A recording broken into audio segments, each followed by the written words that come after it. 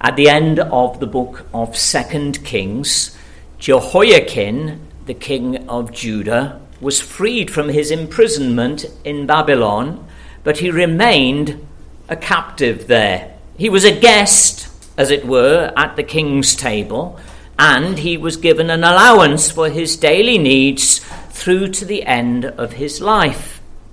Here, at the beginning of the book of Ezra, almost 70 years have passed since Nebuchadnezzar first assaulted Jerusalem and brought back a few captives to Babylon.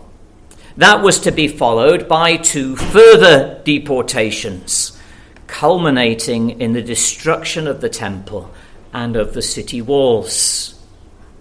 Now, the Babylonian Empire has itself fallen, this time to the Persian king Cyrus, and a dramatic turn of events is about to unfold for the Jewish exiles in Babylon.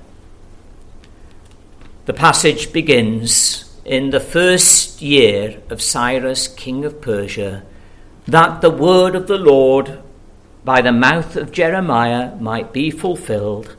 The Lord stirred up the spirit of Cyrus, king of Persia, so that he made a proclamation through all his kingdom and also put it in writing. A proclamation from a great and powerful king. A proclamation that will do the people of Israel good. It will serve them for their well-being.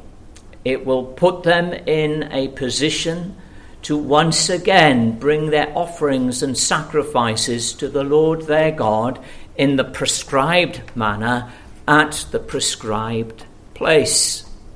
The word of a king is about to transform the lives of the people of God.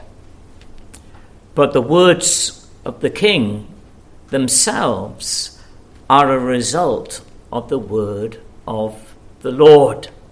And that is the first thing that I want us to consider this evening. For the word of the Lord had come through the mouth of Jeremiah the prophet. And it would do us well then to turn to the book of Jeremiah the prophet and to consider a couple of portions of his word.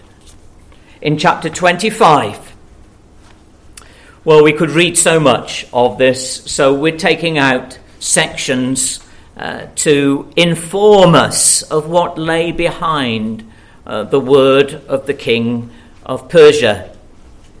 In chapter 25 and in verse 8,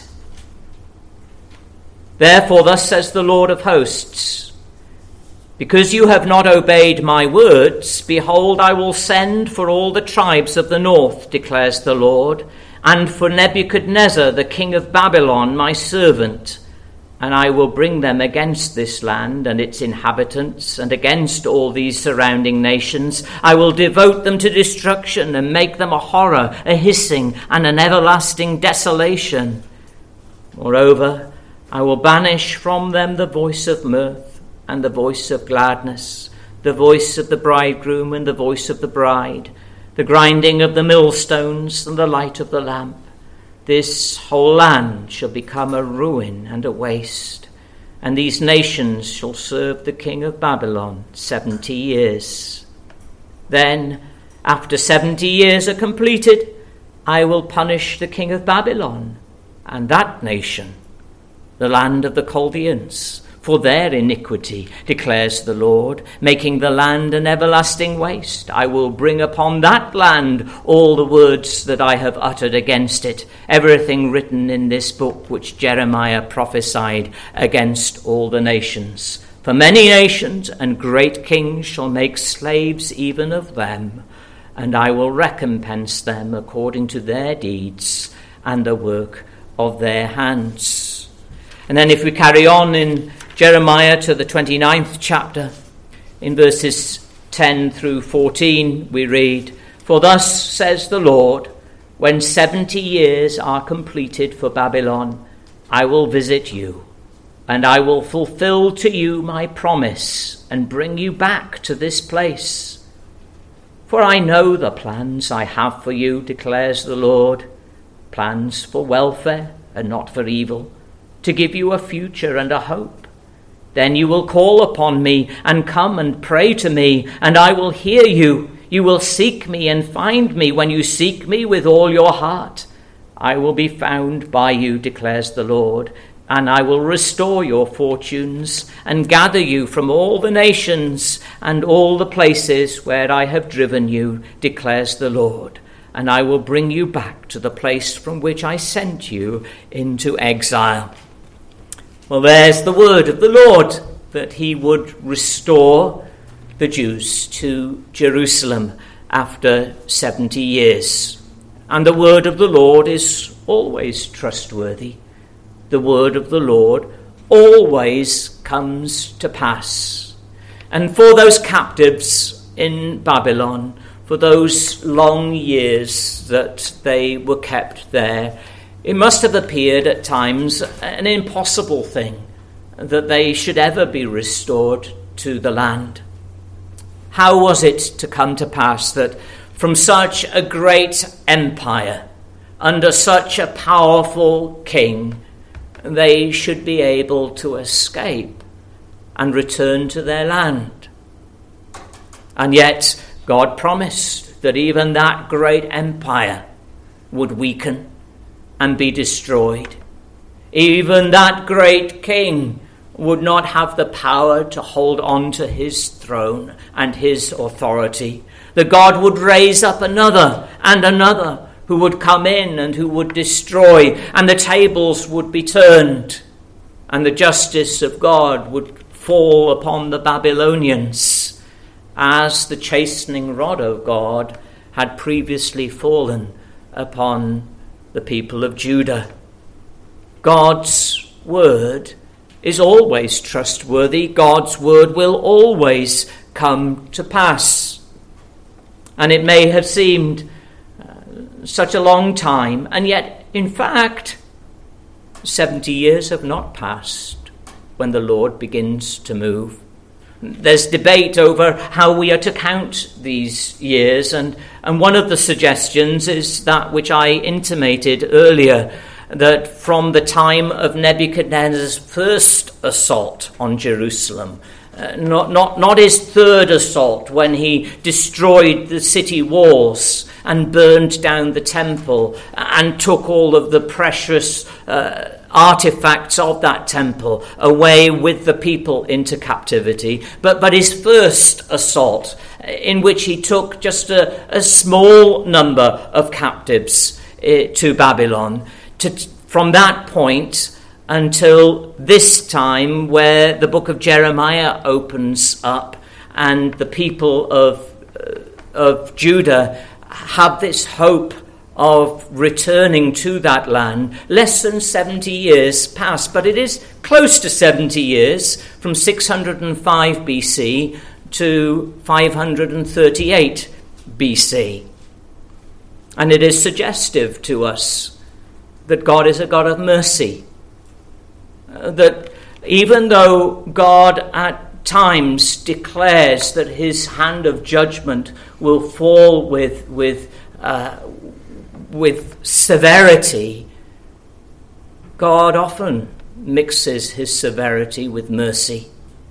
And we see that unfolding here, that even though he had said there will be 70 years of captivity, he cuts it short in his kindness. He begins to move earlier than the fulfillment of those 70 years, if this is the way that we are to count them. And why not count them this way? For when we read in the New Testament concerning God's purposes in this world, in Peter's second letter and in the 3rd chapter, we read in verse 9, "The Lord is not slow to fulfill his promise, as some count slowness, but is patient toward you, not wishing that any should perish, but that all should reach repentance. But the day of the Lord will come like a thief. And then the heavens will pass away with a roar, and the heavenly bodies will be burned up and dissolved, and the earth and the works that are done on it will be exposed. Now that's a different scene. It's a different setting. And God there doesn't shorten the time that he has decreed, but he shows patience towards this world. He's not in a hurry to bring judgment upon the wicked. He is patient. He is kind. He is merciful. He extends the day of salvation, as it were, so that others may hear, so that others may be challenged with the call of the gospel, the good news that there is salvation in the Lord Jesus Christ to all who call upon his name. This is the nature of our God. His word is utterly trustworthy. It will come to pass. But we see mercy mingled in the promise of judgment. We see mercy in the timing of his actions. But we are to take warning from these events. Judgment will come. God will fulfill his promises. We are to be encouraged by these events. Salvation will come. God will be faithful to his promises. Now, what does this mean to you? Are you to be warned? Are you to be encouraged? Well, you are to be warned and encouraged. Warned that you don't take for granted this day of salvation, this day of God's mercy. It will not last forever. There is a day that God has appointed. It is known only to God himself. He hasn't revealed it to us.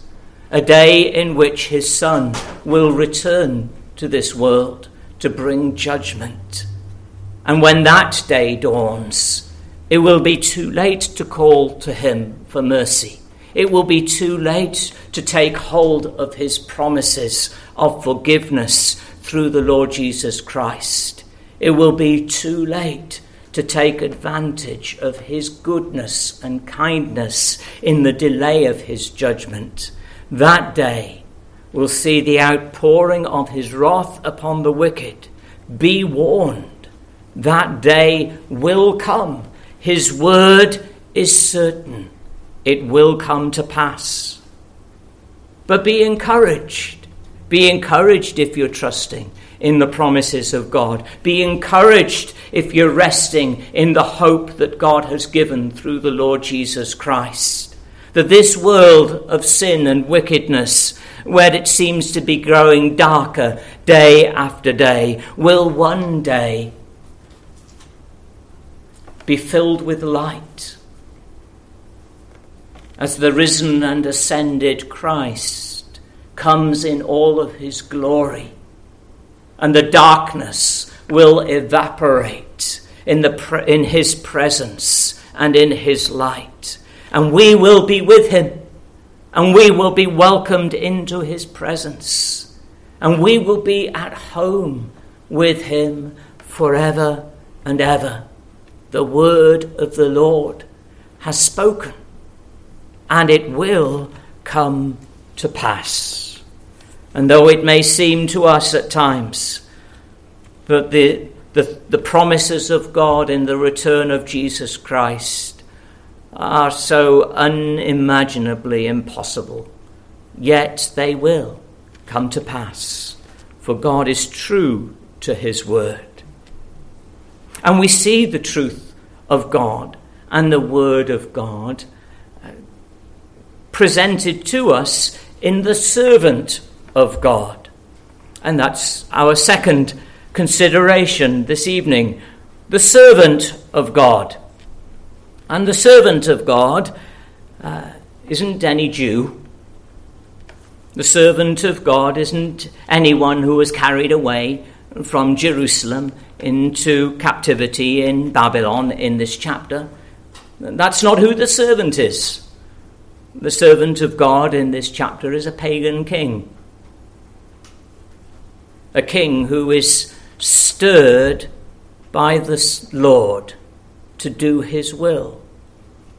And the stirring of the Lord in the heart of Cyrus to do the will of God doesn't begin here on this occasion. It has started earlier as Cyrus's strength has gradually increased to the point where he has overwhelmed the Babylonian Empire and taken it captive and reigns now upon its throne.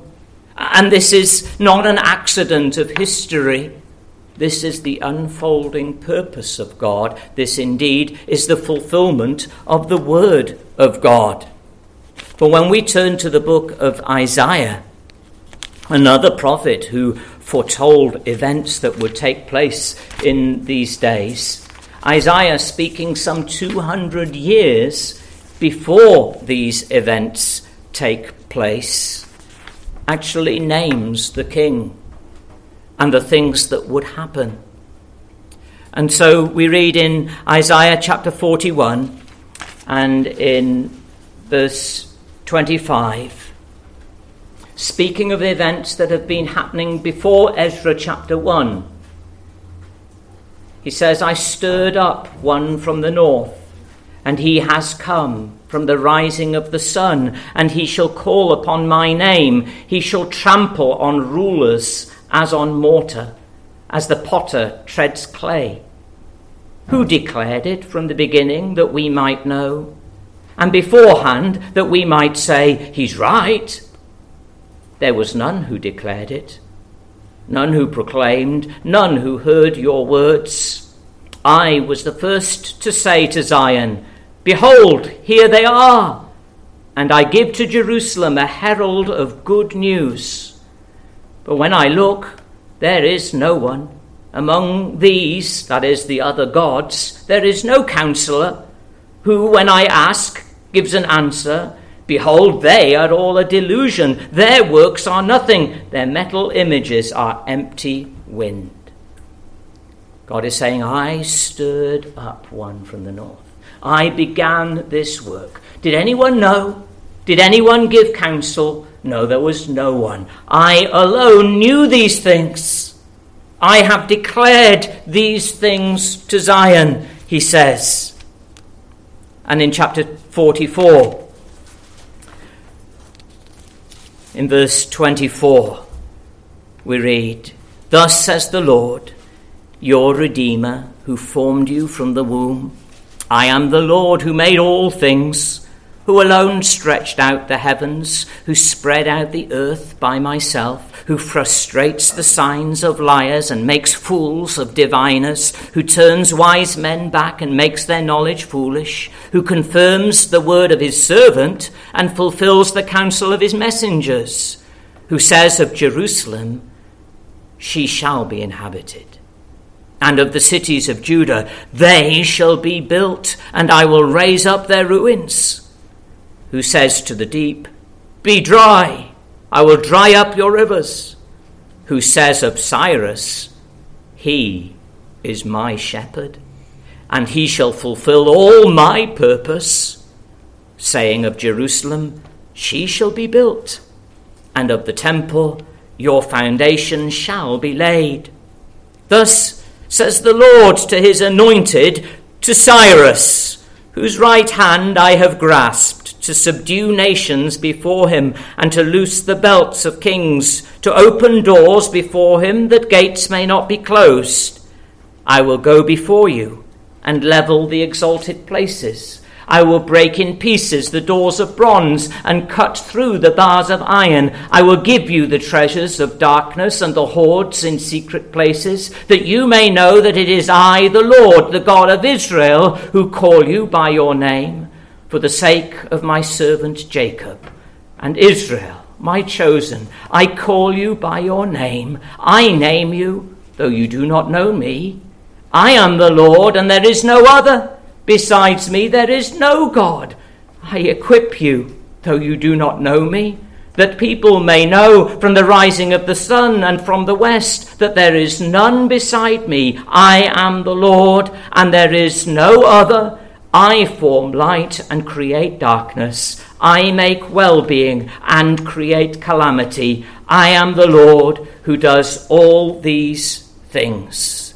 And verse 13, I have stirred him up in righteousness, and I will make all his ways level.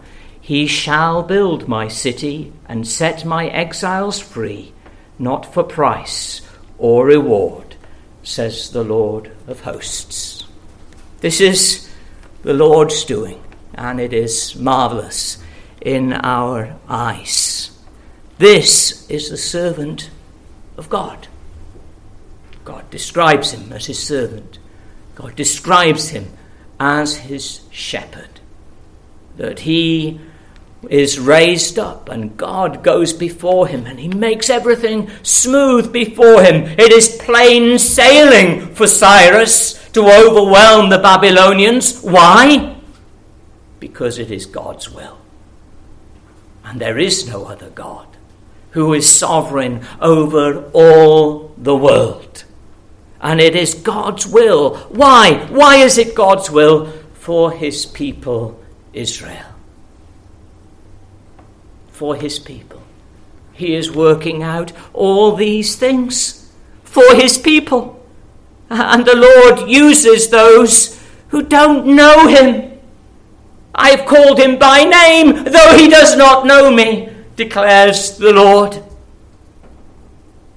Cyrus,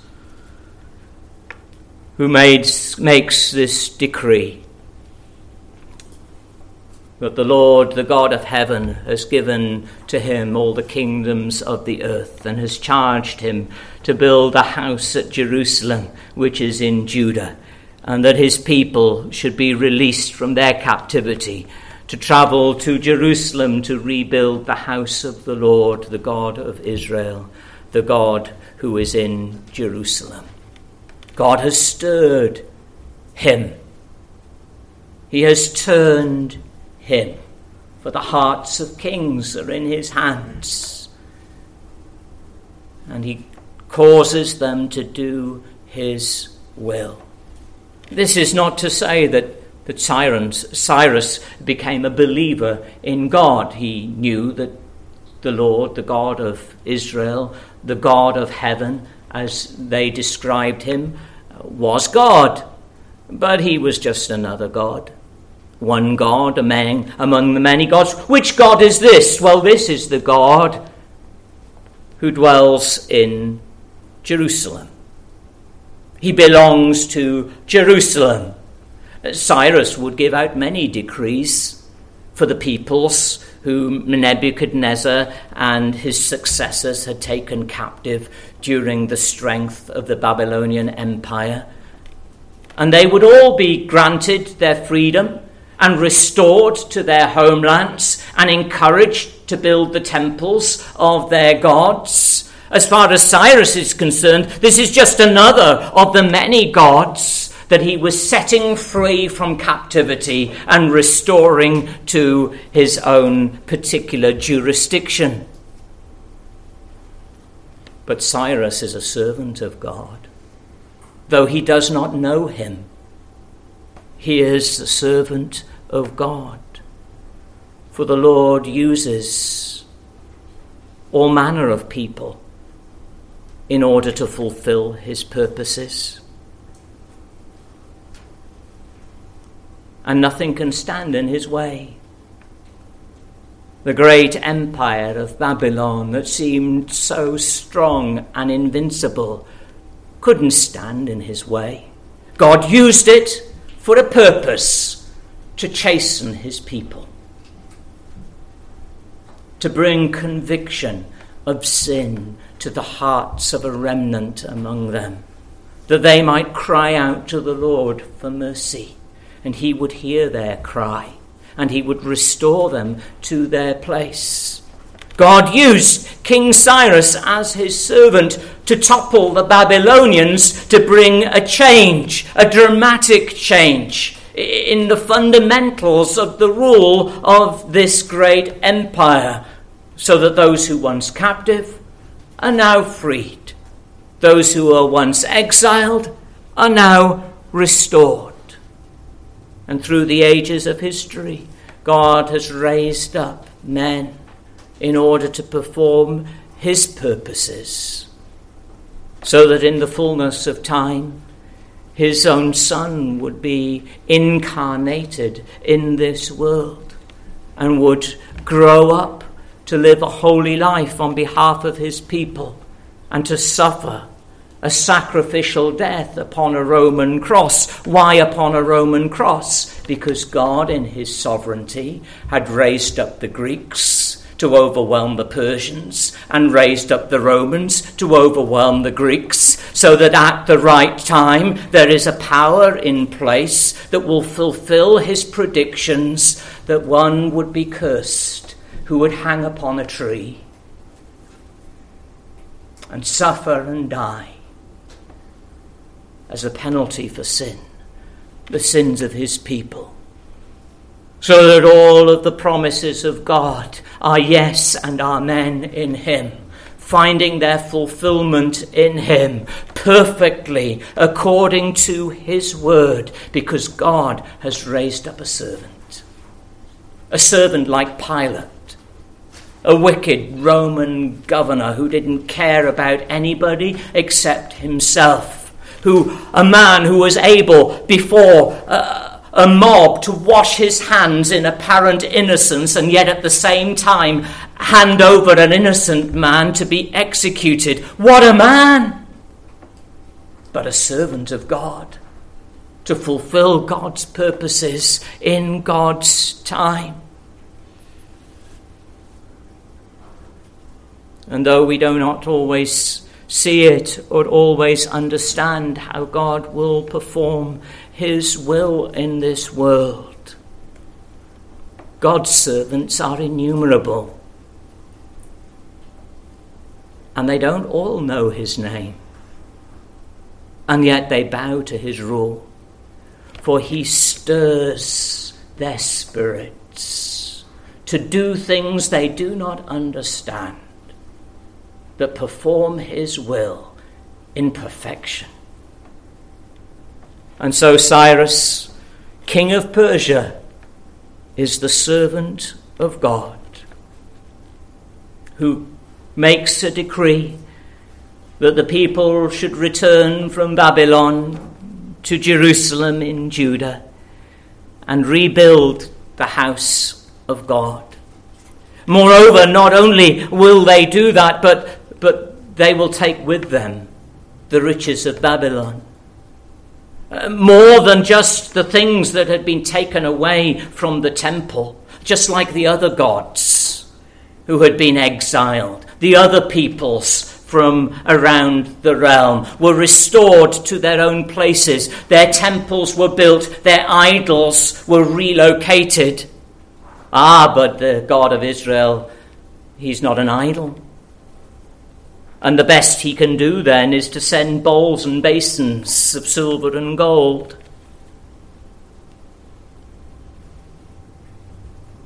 But more than that, the people themselves are encouraged to give to the Jews. That the men of each returnee's place should load them with silver and gold, with goods and with beasts, besides what was to be given for the house of God. Here is an echo of Exodus, as the people of Israel came out of their first captivity, their slavery in Egypt, and the people of the land enriched them with the resources that they would need upon their taking of the land that was promised to Abraham, that there they might build a tabernacle for the worship of God, with gold and silver and bronze that had been plundered from the Egyptians. And so it is here, as in these days of Cyrus, The Jews return to Jerusalem. Jews who have been in captivity for so many decades are enriched by the wealth of Babylon so that they might build a house for God in the city of God, for the people of God. And that leads us then into the third point, to consider the people of God. Here are a people who have been in captivity for some time, some of them for almost 70 years, some of them much less time than that. But enough time for them to settle in Babylon, enough time for them to establish themselves in that land, enough time for them to set up business and to enter into trade. You know, they weren't prisoners in that land. They were exiles, they were captives, but they weren't prisoners in the sense of being under lock and key. They lived life, and they flourished, and they prospered. And many of them, well, to leave that behind, that was a tough call. To leave the ease, to leave the prosperity. You know, these aren't slaves like the first generation of Israelites coming out of captivity in Egypt under harsh treatment. These were families who were doing well, who had made lives for themselves. To be uprooted from that, to have to travel hundreds of kilometers in a dangerous journey to a city whose walls were piles of rubble, to worship at a temple that no longer existed, to re-establish farms and businesses that didn't exist. But the Lord stirred. He stirred the spirits of some among those people. Isn't it interesting how God works? You know, God isn't so interested in the great and the powerful. He doesn't display himself in those kinds of people and those kinds of works. What was it he said of Israel as he sent them into the promised land under the leadership of Joshua? It was not because you were great and mighty that I chose you. It was nothing in you yourselves. No reason like that I chose you. You were the least of the peoples of the world. But I chose you to make of you something, a glory to me. Here are a people who forsook the Lord, who had so kindly, so graciously, so mercifully brought them out of slavery in Egypt and set them in a land flowing with milk and honey. They had forsaken him. They had rebelled against him. Generation after generation after generation had done so. And here they are in captivity once again in Babylon. But even before that, that great nation that had stood so glorious during the reigns of King David and his son Solomon had been fragmented, and the larger part of it had been utterly destroyed many years earlier. And so of that great nation, there was just this little tribe and a bit of Judah. It was such an insignificant handful, as it were, of what it once had been. And here they are in captivity, exiled in Babylon. And out of this, it is but a small group in whom the Spirit of God stirs, to stir their spirits, that they might go up and rebuild the house of the Lord. This is the way that the Lord works. He had worked this way in the days of Gideon, when Gideon had amassed an army to fight against the Philistines. But God would not have the whole of the army go. He whittled it down in stages until, as you remember, there were just 300 men who went against the full force of the enemy and routed the army because God's hand was with them. God delights to demonstrate his power through weakness. And here is a chosen remnant among the captive people of the little tribe of what was once the great nation of Israel. So few return, but it is because God has stirred the hearts of those he has determined to favour with his grace and in whom he desires to reveal his glory. And so the Lord has preserved a king. Here is Sheshbazzar, who will bring up the silver and the gold when the exiles are brought up from Babylon to Jerusalem. There's debate over who this Sheshbazzar is. He may be one and the same with Zerubbabel, whose name appears a little bit later in this book. Zerubbabel is the grandson of Jehoiakim, the king of Judah, who was taken into exile by Nebuchadnezzar.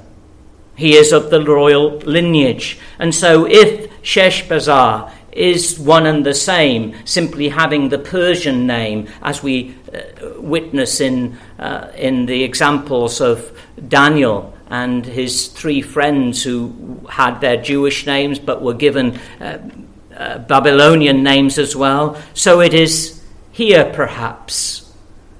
And so God, whether it's Sheshbazzar, one and the same with Zerubbabel, or whether Zerubbabel is a different person, God has preserved a king. And indeed, he has preserved a kingdom, albeit in captivity. It has been kept safe with him, and he is going to restore it to its place in Judah, in Jerusalem, in order to fulfill his purposes, in order to bring his promises to pass. And there is no denying that the hand of God is at work in the history of redemption.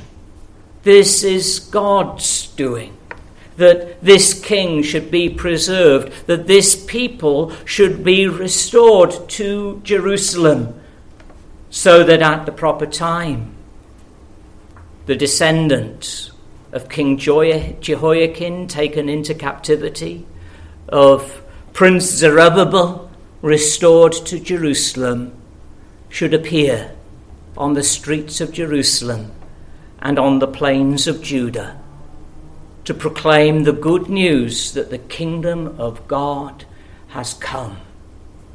It has dawned in this world, a kingdom of freedom from the tyranny of Satan and of sin, the kingdom of God in which his people are righteous and holy and perfect in his sight, a kingdom of those who have been redeemed and restored and reconciled to himself. God is working out his purposes.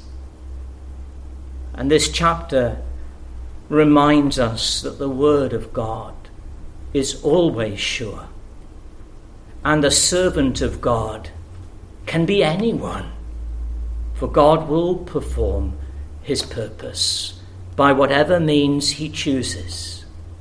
And the people of God, in whom his Spirit stirs, are kept and are secure for his glory. And here you are today, in this room, gathered in this place, and you are hearing the word of God, the word that is true, the word that is certain, the word that will come to pass, a word of saving grace to those who receive it and trust it, the word of convicting judgment to those who reject it. The day is coming when the Saviour of sinners will come as the judge of sinners. It will happen. God's servants, whoever they are, will bring it to pass. And only God's people will be safe and secure in that day. The word calls you to trust him. Not just to believe in him, to know that he is, but to believe him, to believe his word, to take it seriously and to act upon it, to cast yourself upon his mercy and to walk with him day by day. Start that journey today if you haven't already started it. Come to this God who is all-powerful over all of the forces of this world, all of the empires, all of the kingdoms, all of the princes and presidents and prime ministers of this world. Come to him and seek his mercy today and walk with him. Walk with him today and walk with him tomorrow and walk with him the next day and prove in your own life that his word is trustworthy. Prove in your own life that his people who entrust themselves to his care are safe. Let's pray. Dear Father in heaven, help us, we pray, in our weakness and in our temptations in this world to only see with the physical eye. Help us to see with the eye of faith. Help us to know that you are at work when all around us seems to be falling apart, when all around us seems to be increasing darkness and chaos and enmity against you and your people. Help us, dear Lord, to trust in your word, to know that your promises are sure, that you will bring salvation to your people, and that nothing will be able to prevent it. We thank you for these gracious reminders to us this evening, that your word is sure, that your servants are everywhere, and that your people are safe. Help us to trust you each day of our lives, we ask in Jesus' name. Amen.